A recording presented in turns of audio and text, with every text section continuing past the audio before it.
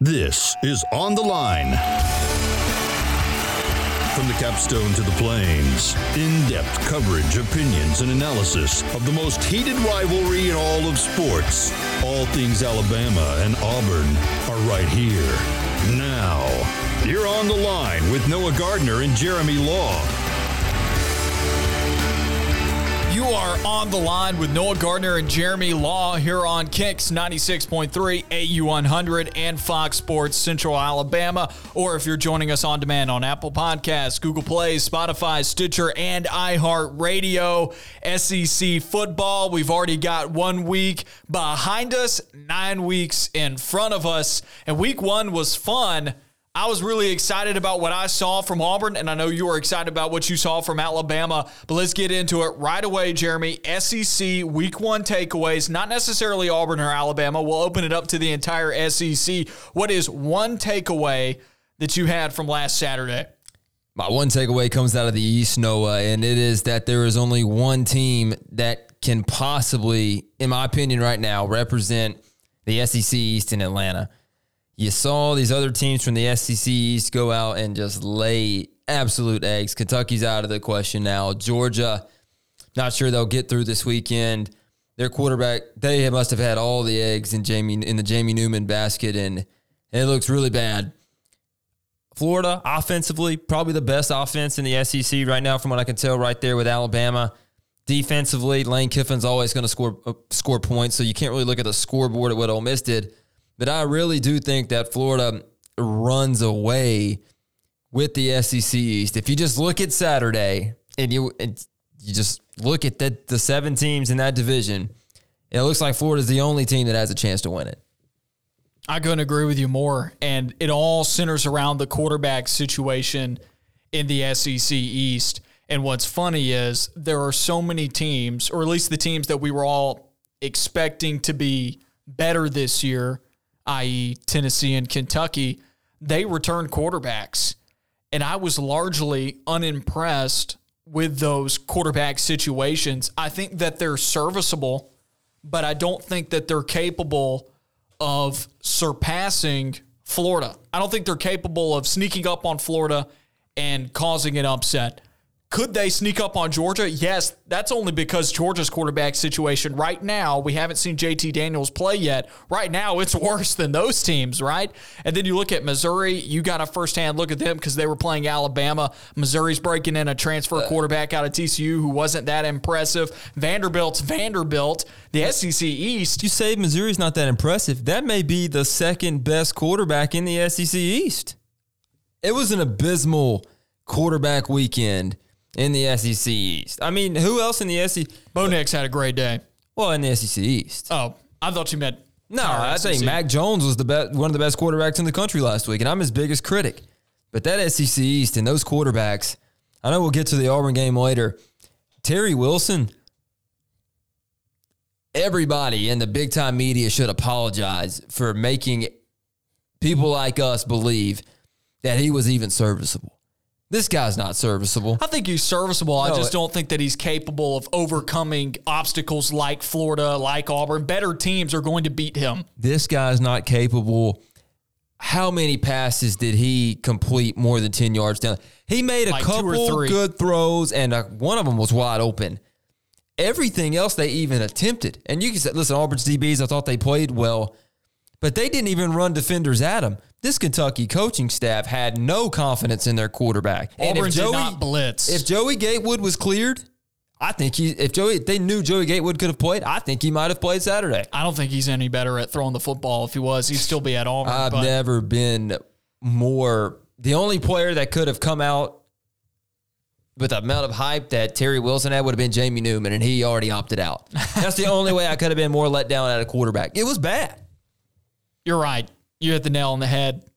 I would say 90% of the passes that Kentucky threw were at or behind the line of scrimmage. And I thought Kentucky's game plan was excellent. I was frustrated in the first half because of how well Kentucky was able to run the football. And I think that came down to schematics You should go and check out Running the Point on Facebook. We do a film room of what Kentucky was doing running the football. They were getting advantages in the pre-snap with numbers, overloading sides with quads and trips. You can go and check that out on Running the Point on Facebook, on Fox Sports Central Alabama and Radio Alabama Sports. You can go and see our film room segment there. It's the second segment in the show if you want to fast forward to it. But they definitely ran the ball really well. But I think what you saw with Kentucky is what you're going to get this year. Decent running team when they play good squads like Auburn, like Georgia. Still defensively, Georgia's a good squad. But they may not score against Georgia. I mean, That's it was right. that bad. Florida still, I think, has a good defense. They're going to struggle to score possibly against Tennessee. Anybody that has a good defense, they're going to struggle to score against because they are one-dimensional. But I think Eddie Gran did a lot with the fact that his quarterback is one-dimensional and was coming off of a knee injury. Yeah, and we both came in here saying Kentucky could be the second best team in the East. And it's not. It's not. They're fourth or fifth in the East again. And I still like Mark Stoops at Kentucky and in the SEC right now. He's just handcuffed. It's the quarterback that he's got. And I truly, I was in on the Terry Wilson train. I've been told for 10 months now. Since their bowl game that they were going to be good because he could throw the football. And they didn't. I mean, everything they did was 5 yards and in. That was probably my biggest letdown of the weekend. I was just scratching my head. And then the whole SEC is true. I know we've already talked about it a little bit. But that division is not wide open. There is just a one-horse race right now. In Florida, I mean, they're at the third leg, and everybody else is just dragging behind. We'll see if Georgia can catch up. And this weekend, we get to see JT Daniels against Auburn. I believe so. He's been cleared to play. Yeah. Whether or not they start him, we'll see. You really don't have any better options behind JT Daniels. If he's cleared to play, then I think it's time to roll with this guy because you're going down to fourth string on your depth chart because DeJuan Mathis didn't work out, and he's just young. That felt very much so like when Florida State had to throw out Blackman out there when he was a freshman because DeAndre Francois got hurt. It felt very much so like that. Is Arkansas the worst team they'll play this year? Yes. And other than Vanderbilt. I think Arkansas is bad. And I look at DeJuan Mathis, and I'm thinking, okay, if you ever had a game to tune up your QB, this is it. This is it. And, dude, he's skipping left and right. He can't hit anybody. He was probably the worst quarterback. He was the worst quarterback in the SEC Saturday. He really was. It was tough to watch before they put the other kid in. They probably would have done better with Vanderbilt's quarterback. Vanderbilt's quarterbacks are always pretty decent, just hindered by the fact that they got bad receivers and running backs, right? Yeah, there is still so much up in the air about so many teams in the SEC right now. So many close games, so many games going down to the wire.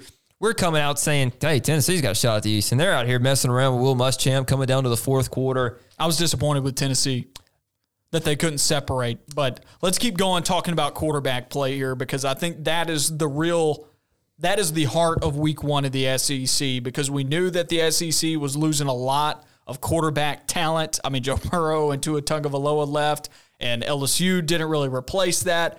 Alabama, what are your thoughts on Mac Jones? Man, I know I watched you running the point, and you said a lot of it was simple for Mac. I kind of disagree. Now, he has playmaking wide receivers. Don't get me wrong. But it's tough to put the ball in some of the places that I didn't think Mac Jones could put it in, that he was able to put it in Saturday. Over the shoulder, double covered, balls where only his guys can get them. Reading the defense is a big part of it, too. A lot of throws are open. Listen, we have a great OC. You got a good quarterback, and you have some great receivers. Some quarterbacks in the SEC didn't make those throws. Bo Nix missed some of those throws. A lot of quarterbacks in the SEC missed a lot of those throws. I can't think of one throw that Mac Jones just should have made that he didn't make. B-Rob dropped a touchdown. Mac Jones could have had an amazing stat line. I mean, he had completed like 10 passes in a row up to that point. I know it's the Missouri defense, but a lot of quarterbacks in this league played some defenses that they should have thrown for 626 on, like KJ Costello. Not that many. And they weren't able to do it. And Mac Jones and Alabama came out and they took care of business. A lot of it is simple for quarterbacks. And I think that's where your OC makes a living. That's why I think Auburn fans are scratching their head last year. We didn't make anything easy for Bo Nix. Nothing was easy for him last year. That's a good point. And You want it to be easy for your quarterback. Right. You want your quarterback to walk up to the line and if my first read's open, I'm throwing it. That's football today. Breeze and Rodgers are doing the exact same thing. You want to go through as few progressions as possible to get the ball out of your hands and into the hands of a playmaker. I thought Mac Jones was one of the best quarterbacks in college football over the week. He really was. If he was number one, Bo Nix, well, KJ Costello's there right with him. KJ Costello had an outstanding performance. Still 2 picks, though, which those picks were pretty bad decisions, and I think you're going to get that with KJ Costello a lot this year. How many times did he throw it? Like 60? Oh, yeah. He had a ton of attempts. And so, yeah, I don't know. Still, we've seen 60 pass attempts in a game and a guy not come away with 623 yards. Bo Nix has thrown like 200 in a row. I mean, without throwing a pick, right? He's at like 200 plus completions. But when you throw the ball that many times in one game and you're just... I think the best quarterback performance of the weekend was Costello, and you can't deny that. Matt Corral had an excellent day throwing the ball. He had like 400 yards. Mac Jones is another one. And I think the other guy who's up there in that upper echelon of performances this weekend out of a quarterback is Bo Nix.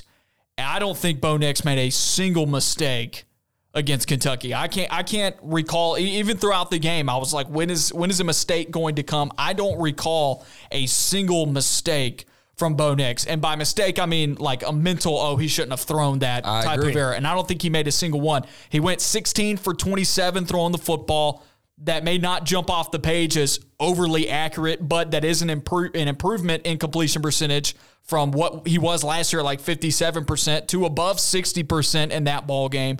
I thought he made some very confident throws. I thought he looked very comfortable in an offense that featured a lot of new concepts. Auburn receivers were finally running variations of route trees. Like there were different routes that these guys were running. There were posts. There were different levels of...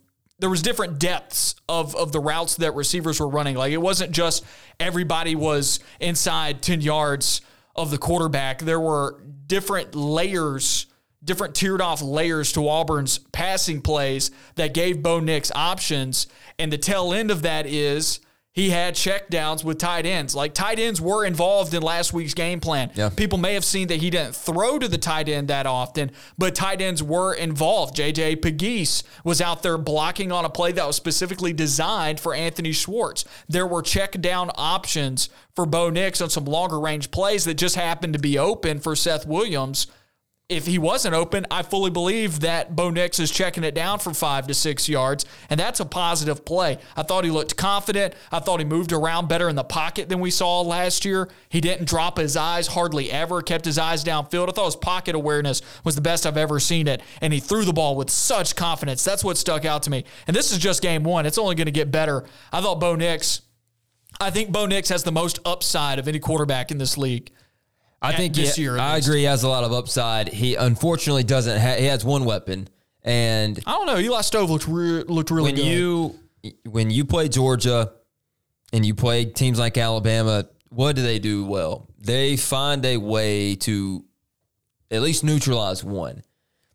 A lot of these teams aren't going to let Seth Williams beat them. And Seth Williams is a heck of a receiver. He'll be a top 4 or 5 receiver at the end of the year in the SEC. I still think Auburn is. Gus Malzahn will want to find a running game eventually. It didn't really come through against Kentucky. It will get there. The offensive line needs to gel. I thought it was better than where it was at this time last year. It probably was. And this defense is every bit as good as what Oregon's defense was when Auburn played them in week 1. And it's funny, I've talked to a lot of people that thought that Auburn's offensive line didn't run block well. I thought the pass blocking was phenomenal for just a brand new offensive line against a team that we all knew was going to come after Nix. I'm comparing this to the Tulane game last year and trying to think. I remember how I was pulling my hair out in the Tulane game thinking, we can't run the ball against a poorly drawn wave. What is this?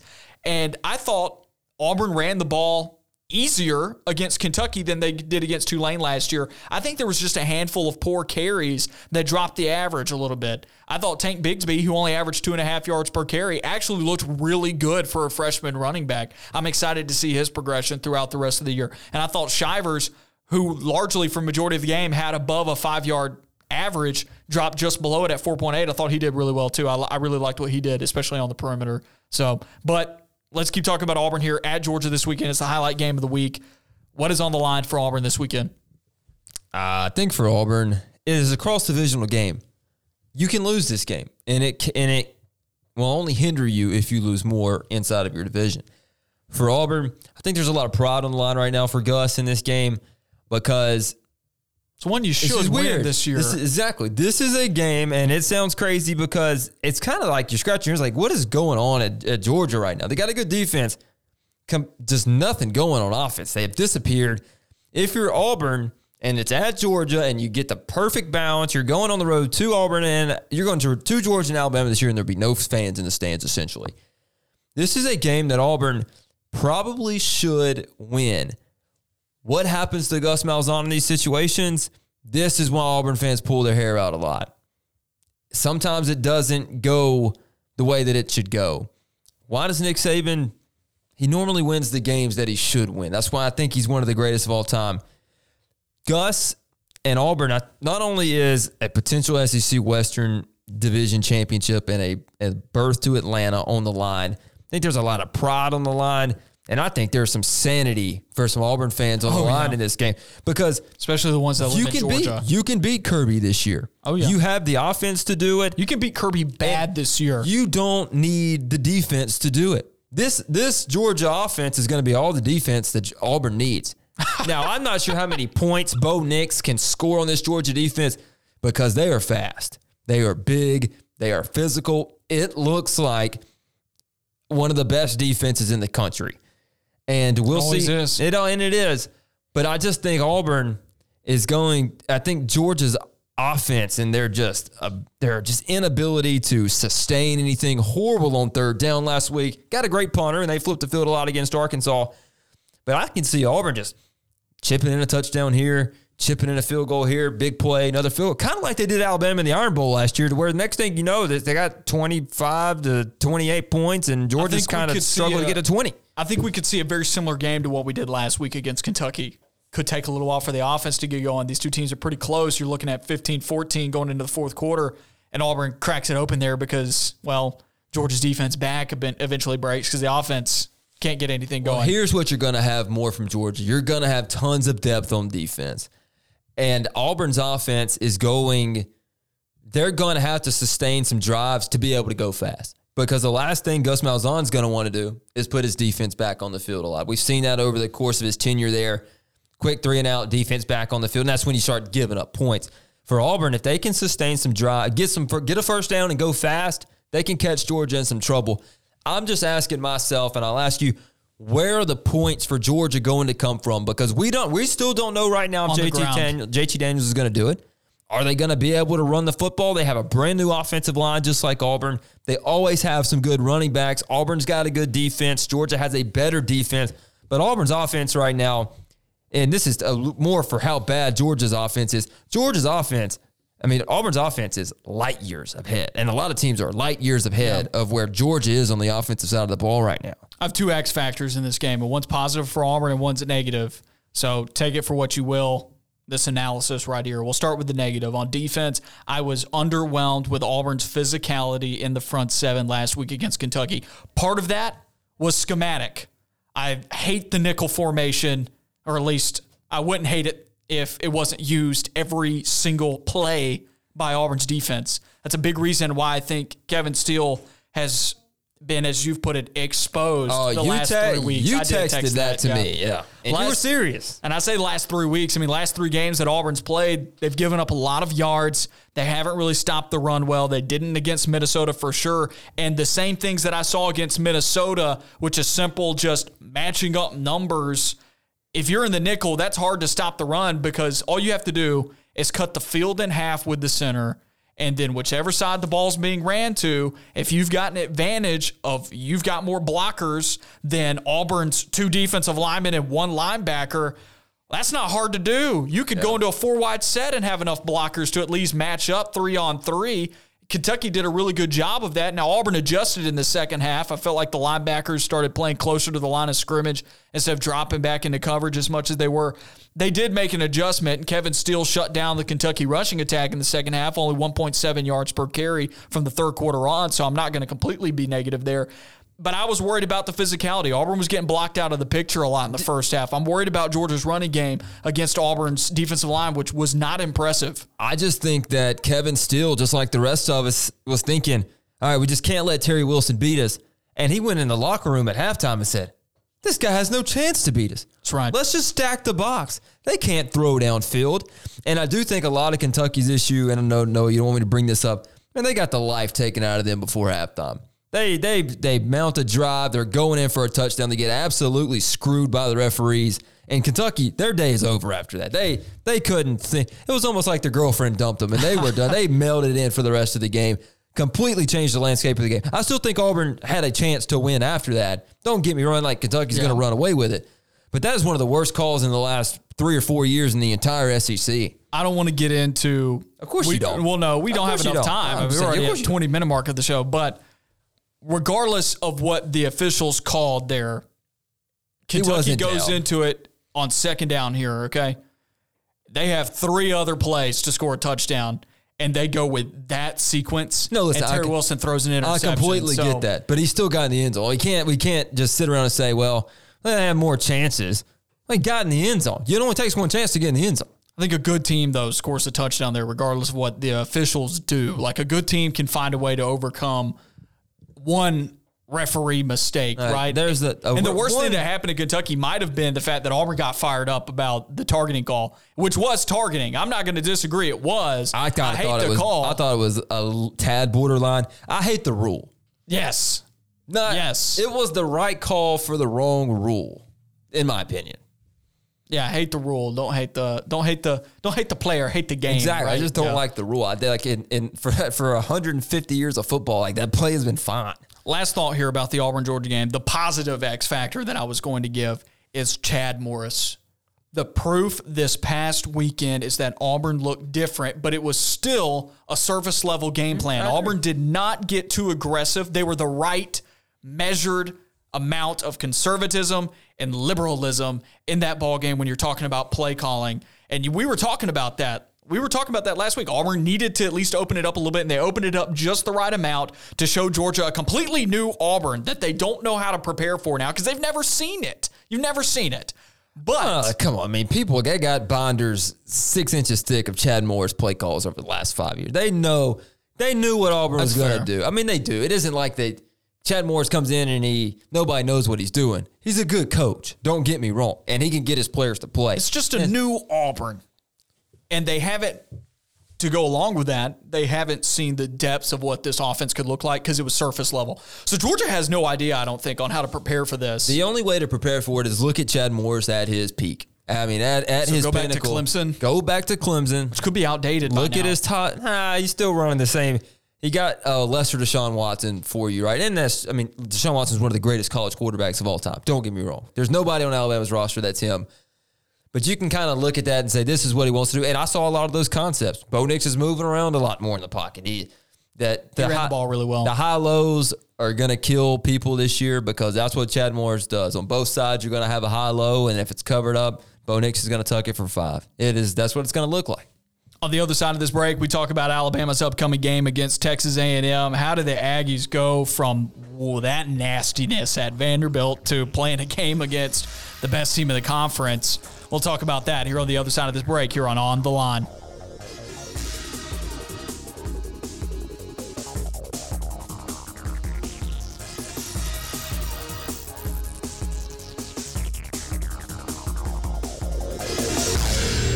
You're listening to On the Line with Noah Gardner and Jeremy Law. We'll be right back.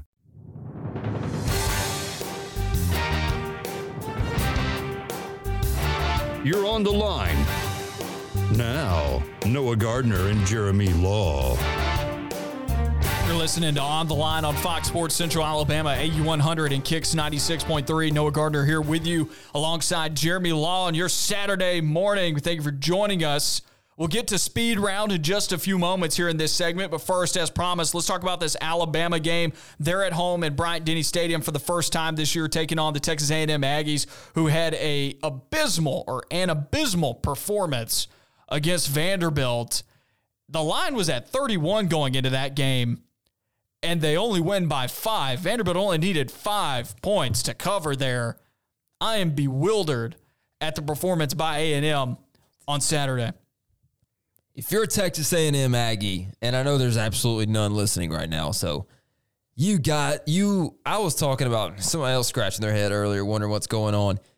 You got Jimbo, you're paying him $75 million guaranteed dollars. You have to pay him every cent of his contract.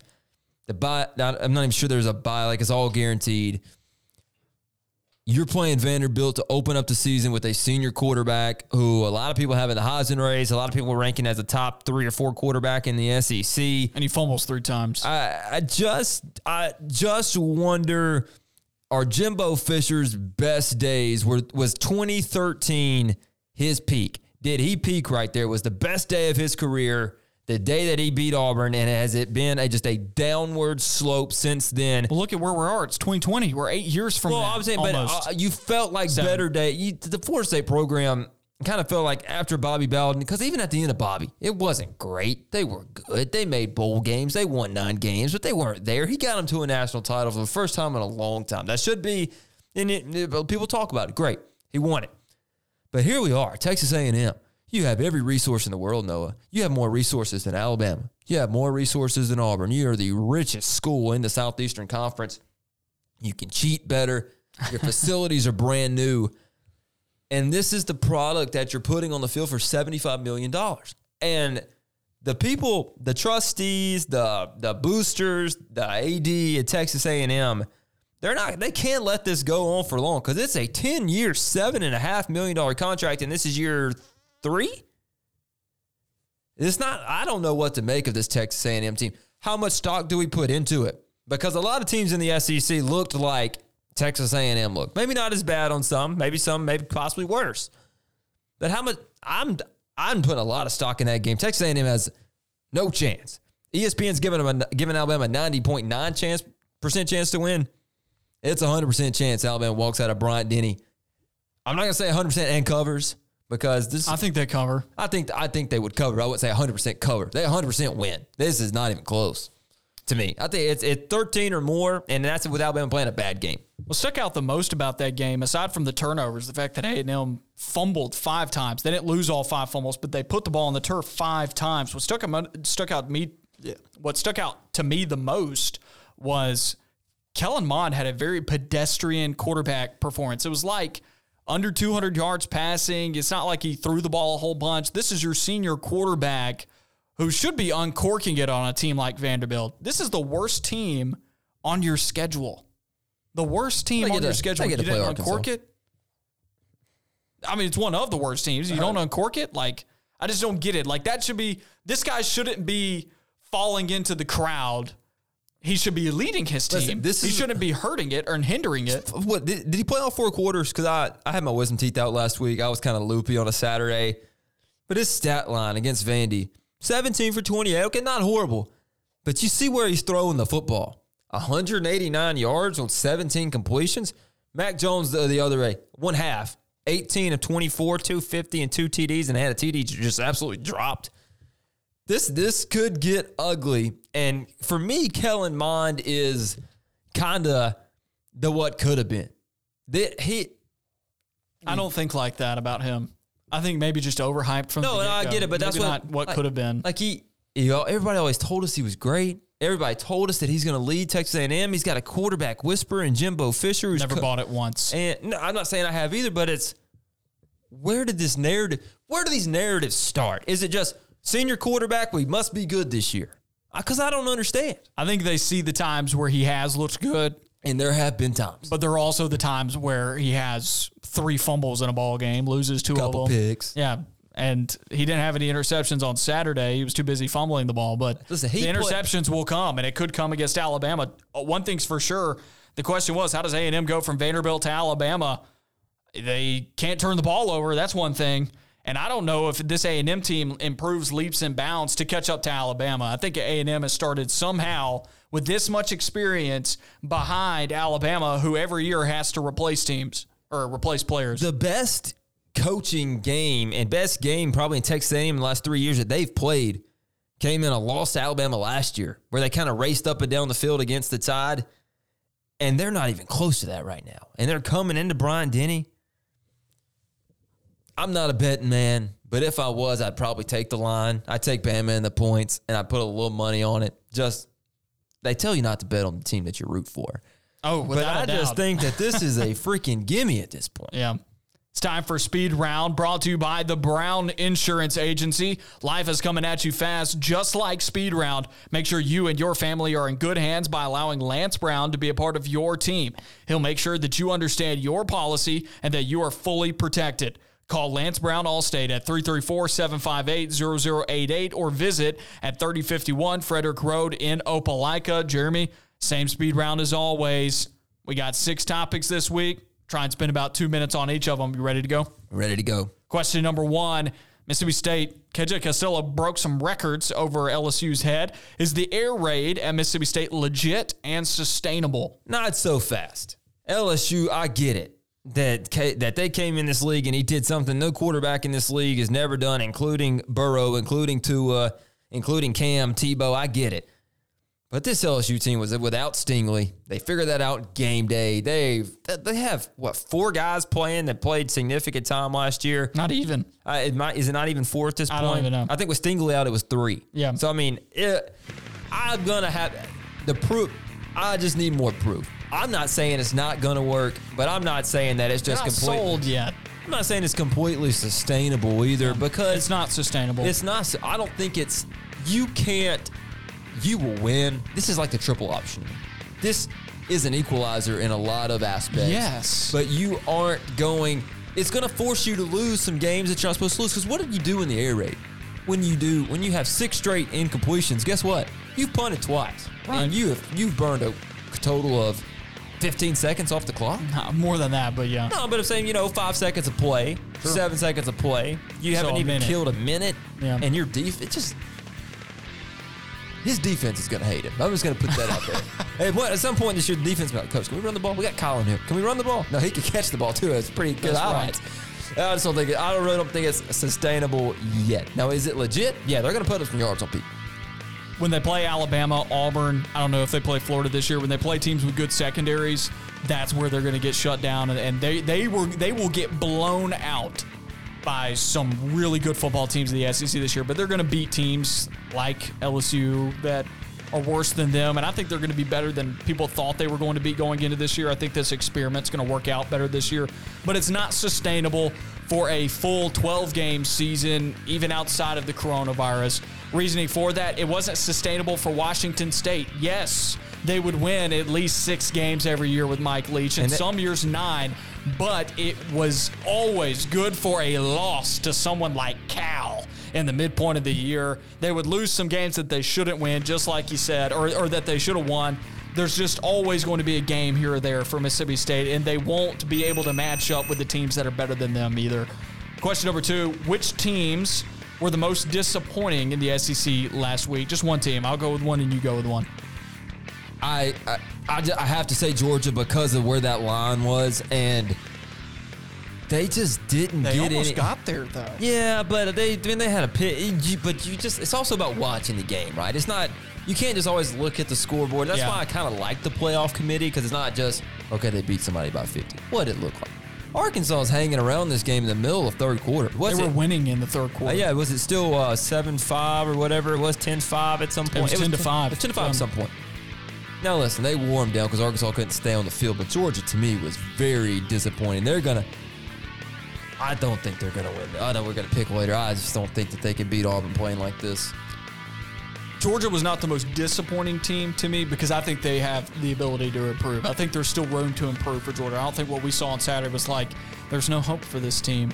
But I think there's a slew of teams that I could be like, yeah, this team was disappointing. I was high up on Tennessee. I wasn't thrilled about their performance, but there's still, I see with them as well, room to improve.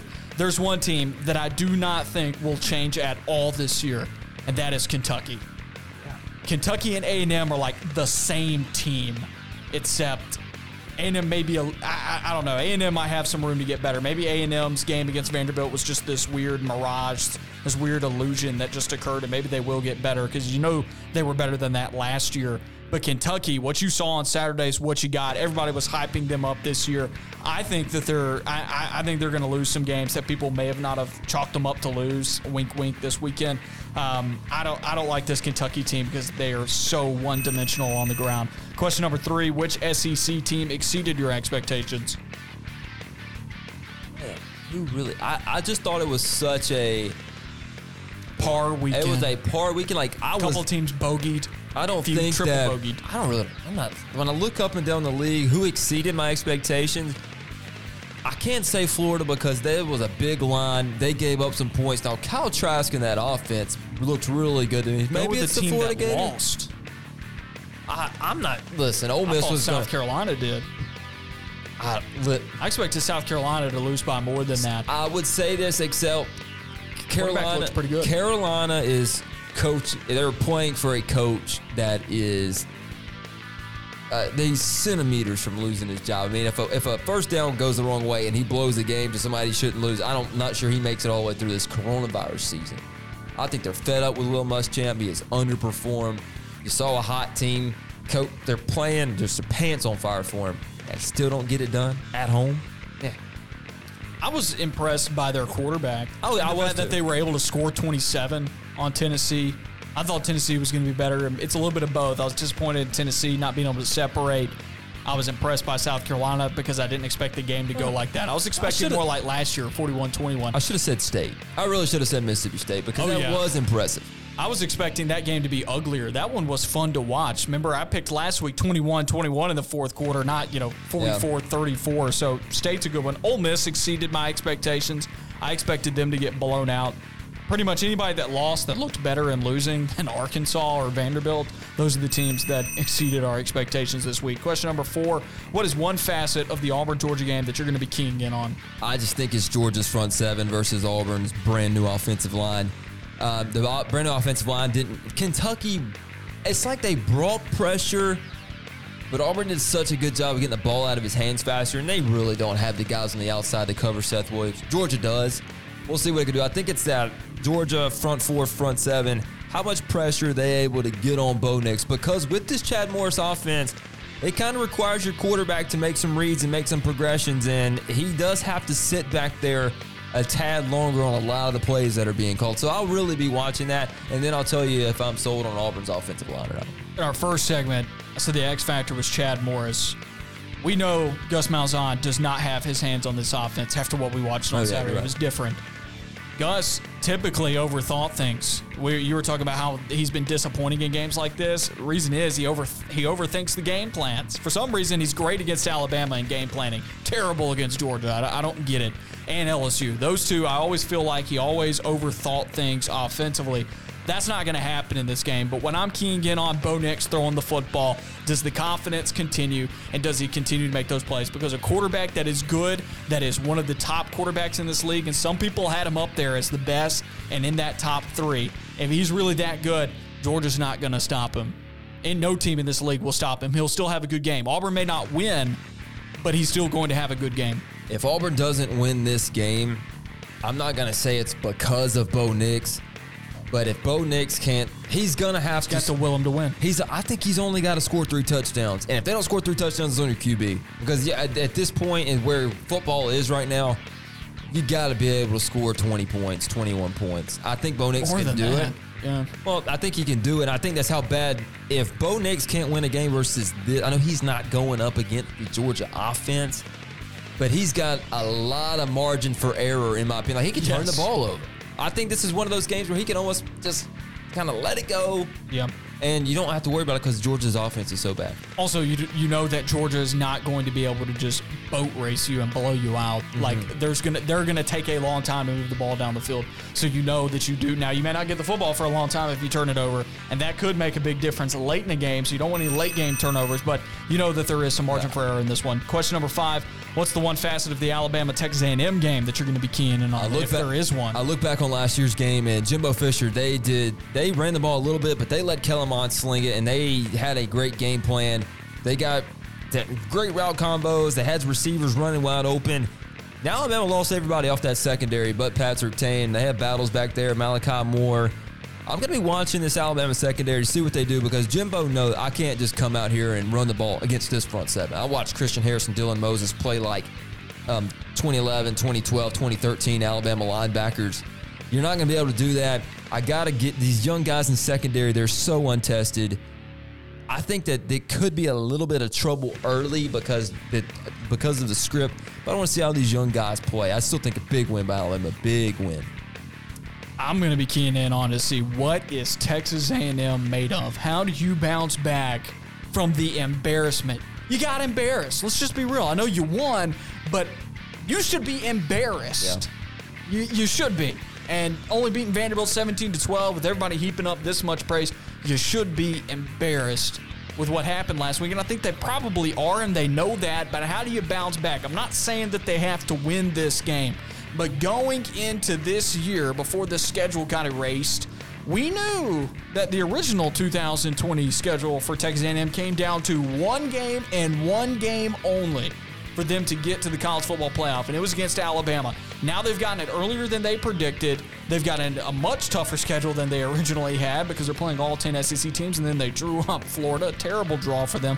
But how do they respond? Because they need to start taking some steps forward. They can't just get blown out in this game. They need to see some good things happen and honestly be competitive for a little while, so then you can say, hey guys, look at what's happened here. Here are some positives. Here are some things we can improve on, but this is what we can build on. They need something to build on. Last question, among the other SEC games, which has your attention this week? 11 a.m. kick, Tennessee and Missouri. I'm not so down on Missouri and Drinkwitz right now. I thought their quarterback was good.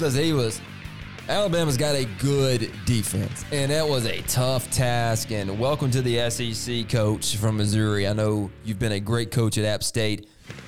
But can Tennessee at 11 a.m. with the Missouri team, who I think left the game thinking, we actually aren't horrible. I think that they're okay. Listen, they're not even as good as Kentucky, in my opinion, but in an 11 a.m. kick, can Jeremy Pruitt win a sleepy game? Because I feel like this can be a sleepy game. You know who Tennessee's playing next week? Georgia. Trap game. I'm telling you, this is the one that I'm kind of looking at saying, if Jeremy Pruitt, he can't come out and do what he did last week in this one, because I know he beat South Carolina, sleepy kick, big game next week. As a Jeremy Pruitt guy, I hate that he's at Tennessee. I'd like to see him take care of business, but this to me feels a little tricky. You know good and well that if Tennessee loses, you're going to be laughing your butt off. But I like Pruitt. I hate Tennessee, but I like Pruitt. Among the other SEC games, for me, Kentucky Ole Miss, and I'll get to it in picks, but I don't think this Kentucky team is bad, but I don't think that they're good. I just think they're decent.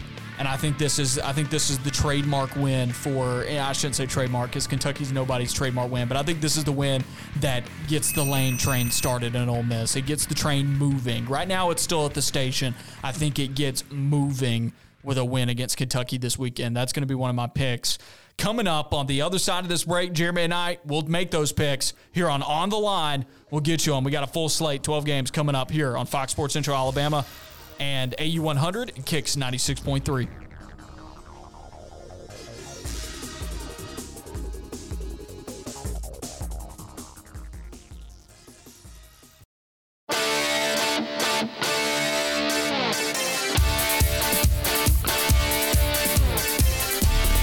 This is On the Line.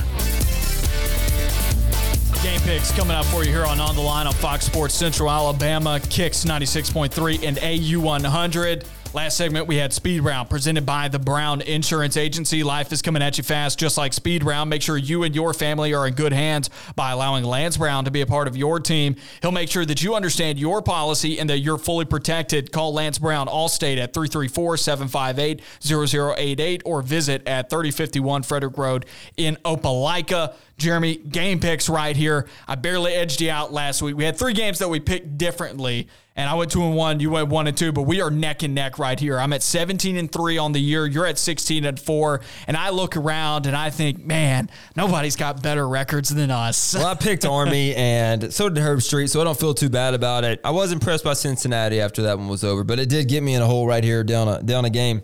Cincinnati UCF could decide a playoff spot this year.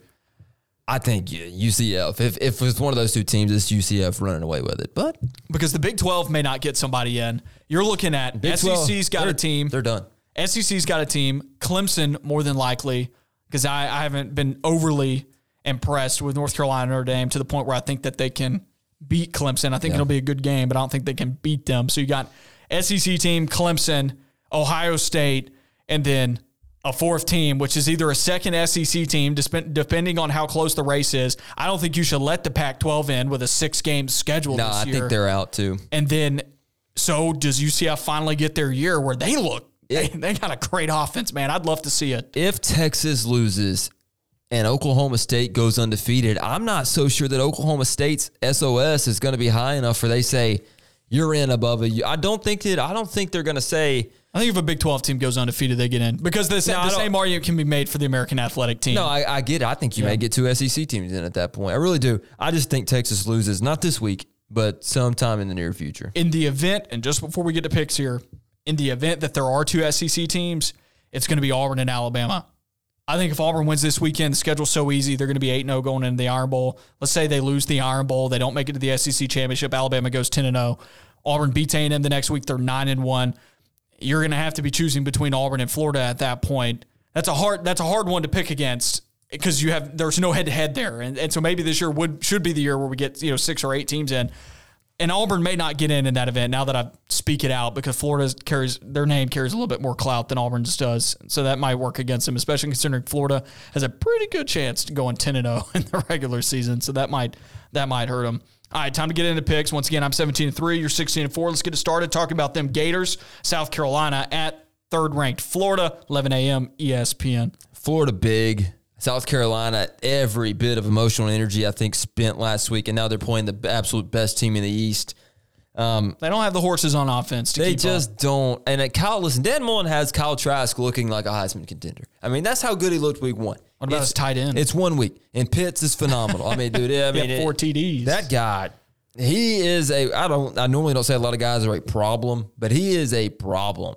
And he's going to be tough to stop. Just give me Florida in this one, huge. Yeah, I'm Florida as well. What impressed me about Florida was the fact that Ole Miss scored in the 30s, and Florida was like, all right, we got to score in the 50s. We're going to score in the 50s, and they still covered. Like that's what what they showed me was like, if Florida needs to score to win a ball game, they can do it. Number 2 here, TCU at number 9, Texas, 11 a.m. on Fox. Texas by the skin of their teeth last week. A lot of teams will come out after a game like that and lay a real egg and actually lose. I like Texas. Sam Ehlinger, he's going to go all around the yard right now. He's not only a Heisman candidate, I think he's a front runner. He is the front runner right now. 10 touchdowns right now through 2 games. He's the front runner. I was going to say Trask is up there. A lot of people were impressed with him. But I think Ehlinger, the front runner, I think that they actually come back this week in the big noon kick on Fox and really take care of business. See, I was thinking that the other way. A team almost gets caught last week against Texas Tech. I think they come back this week and try and make a point, try and make an example out of TCU. I think these two teams are pretty separated. Texas' defense was abysmal last week against Tech. I was shocked. But I think Ehlinger, once again, has another field day, continues his march for the Heisman. You got to root for the guy. I mean, the Longhorns are the love of his life. He's a Longhorn guy for life, and he's getting to be a 4-year starter there. I mean, you can't help but root for the guys. Bo Nix, but out in Texas. Number 3 here, Missouri at number 1, or at number 21. I can't believe I said number 1. Number 21, Tennessee. 11 a.m. SEC I said Network. this one. I thought that this would be a sleepy matchup. I think Tennessee can win this game. I think they're clearly the better team. I just think this one could be a little closer than a lot of people think it could be. I think Missouri, once again, they left the game last week thinking we have some things that we can clearly improve on, but we weren't nearly as bad as it wasn't as bad as we expected it to be. So who are you taking? Tennessee? I'm going to take Tennessee. I'm going to take Tennessee as well. I don't think the line is in the teens. I think it's like 14 points. No, it's 11.5. Excuse me. So not in the teens. It's at 11.5. I hate that line because I don't think Tennessee's capable of beating a team by 2 scores because their offense is so up and down. I also think their defense, they're just kind of average, it feels like, on both sides of the ball or above average on both sides of the ball. So I hate that. I hate that line because I think that they are 2 touchdowns better than Missouri, but I don't think they're actually going to beat them by 2 touchdowns because one of the two sides of the ball is not going to hold up their end of the bargain. And it may be the defense this week because they didn't do it last week against South Carolina. I thought the offense got the job done. Defense didn't. I do like Tennessee in this one, but it is a trap game because they could look ahead to Georgia next week. NC State at number 24, Pittsburgh, 11 a.m., ACC Network. I picked against Pitt last week. Not doing it again. I think NC State's bad. Pitt, I think they're a credible top 25 team. I think they could finish the year in the top 25, honestly, with how bad the ACC is. Give me Pitt in this one. I really like them. I think Pitt's a worse version of Kentucky in the ACC. They don't play as many good teams. I don't think that they're good. I think they're just above average. They got a good defense, and their offense only scored 23 against Syracuse, 21 against Louisville. Or, excuse me, I got that flipped. 21 against Cuse, 23 against Louisville. Those aren't good defenses. NC State's defense, though, horrible. They're giving like 42 a game right now to open up the year. I'll take Pittsburgh at home, but I still don't think this is that good of a team. Number 13, Texas A&M, and number 2, Alabama, 2:30 p.m. CBS. I'll make this one easy for you. I'll just go ahead and say it. Alabama's going to cover. You with Alabama on this one? Yeah, I'm not sure they'll cover.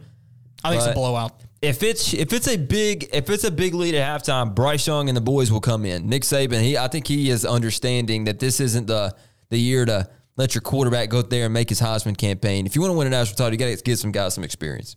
Number 12, North Carolina at Boston College, 2:30 ABC. North Carolina, not super impressive this year, but I'll take them in this one. I feel like they could get that train rolling. I really do. They've got the talent. It's just a start and stop year for them because they played their first game. Last week they didn't play, and then now they're playing a team that's known for having a tough defense year in and year out. Boston College is not an easy out for anybody. They're always going to play you tough. They're going to be super physical. North Carolina took a little while to get going against Syracuse in week 1. This is a tricky game for North Carolina considering they're having to go all the way up into the Northeast at a time of year where the weather starts getting a little icky up there too. So I like North Carolina this one, but I don't think it's going to be an easy one for them. And for a team that as many people were high up on, they're not going to look great these first 3 weeks, but I do think they get it going as the year goes on. I'll take UNC. Texas Tech at Kansas State, 2:30 FS1. A tale of two teams right here. One of them upset one of the best teams in the country. The other one was on the brink of doing it and absolutely collapsed. Does Texas Tech, have they lost all their emotional energy? Has Kansas State lost all their emotional energy? They kind of played the same game last week. One of them won, one of them lost. I think Texas Tech comes back with a win this week. Kansas State, I don't know how they beat Oklahoma.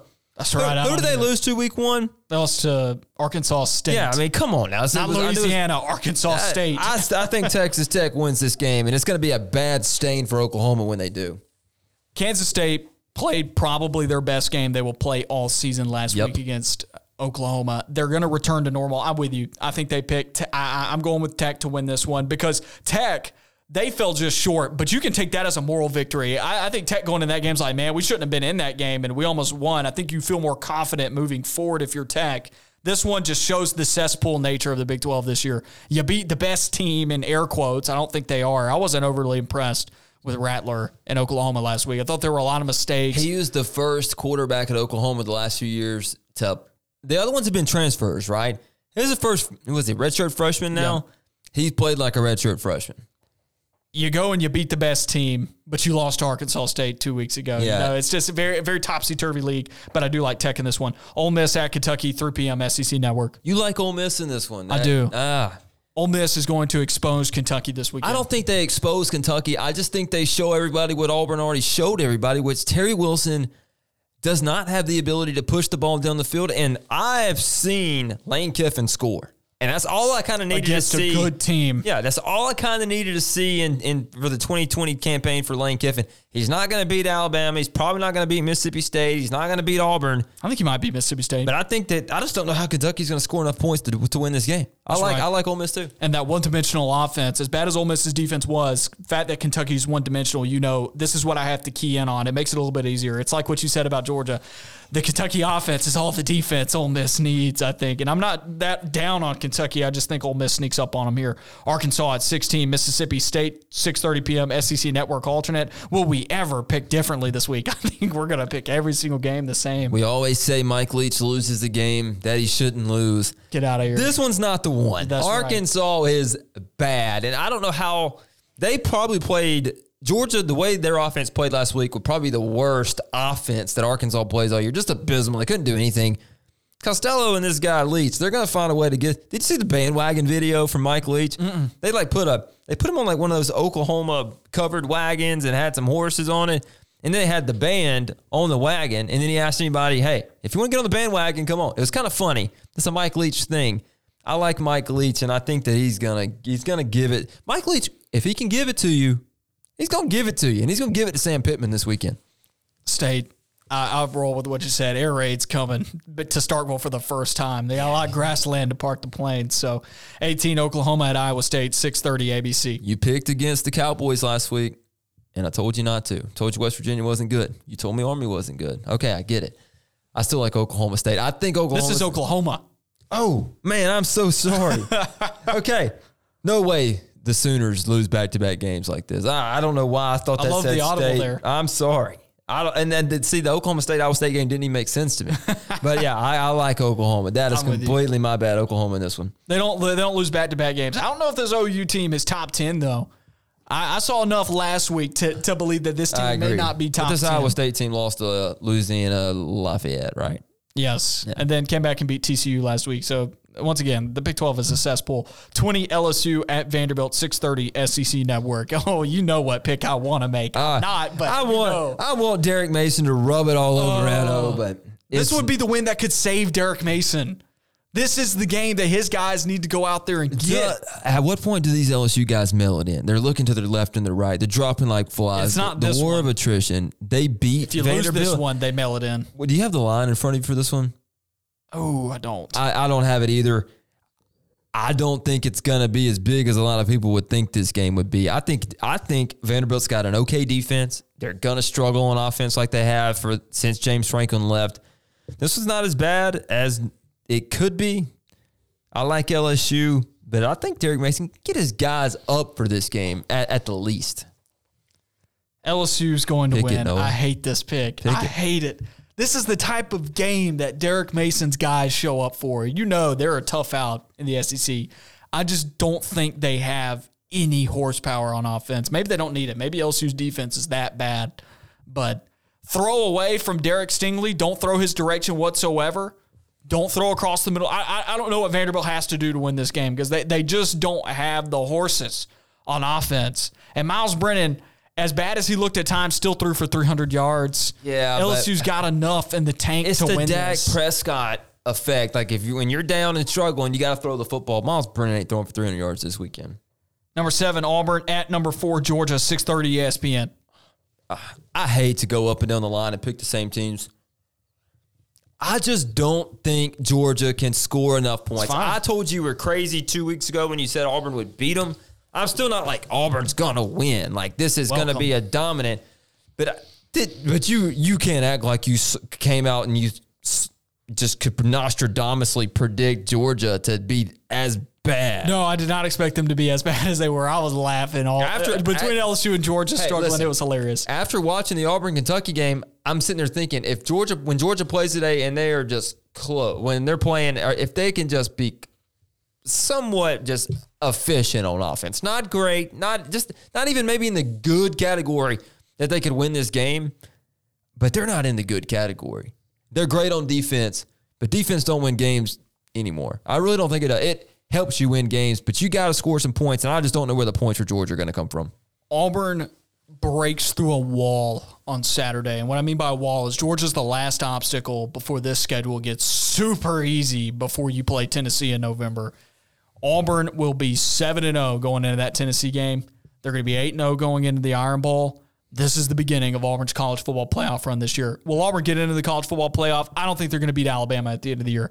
Beating Nick Saban in back-to-back years, teams just don't do it. Ole Miss is the only team to have done it in his tenure at Alabama. I don't think Auburn's going to beat them for that lone fact. It's just there's some mojo there. I don't know how Auburn's going to do it back-to-back. I think it's going to be a heck of a ball game. I just have a vibe that Auburn's not going to be able to just beat them 2 years in a row. But Auburn's going to be 9-1 at the end of this year, and Auburn's going to have an excellent year. Auburn fans are going to be super pumped to see how well Auburn's going to play from here out. I take Auburn by 10 in this game. I think they're leaps and bounds in front of Georgia, and I think they get better this week. I think last week, the only reason why Auburn didn't beat Kentucky worse was because the offense wasn't completely clicking in the first half, and the reason for that is first game of playing football in almost a year, you know? This week, Auburn's offense clicks from the start, so I'm taking the Tigers by 10 at least, and that'll be how we wrap up On the Line this week. Another edition of the show in the books. Noah Gardner, Jeremy Law, back with you same time, same place next week. You know where to find us. God bless everybody. Thanks for listening to On the Line, a product of Radio Alabama Sports. To follow the show on Twitter, Facebook, and Instagram, find Radio Alabama Sports. For more episodes and show notes, visit radioalabamasports.net.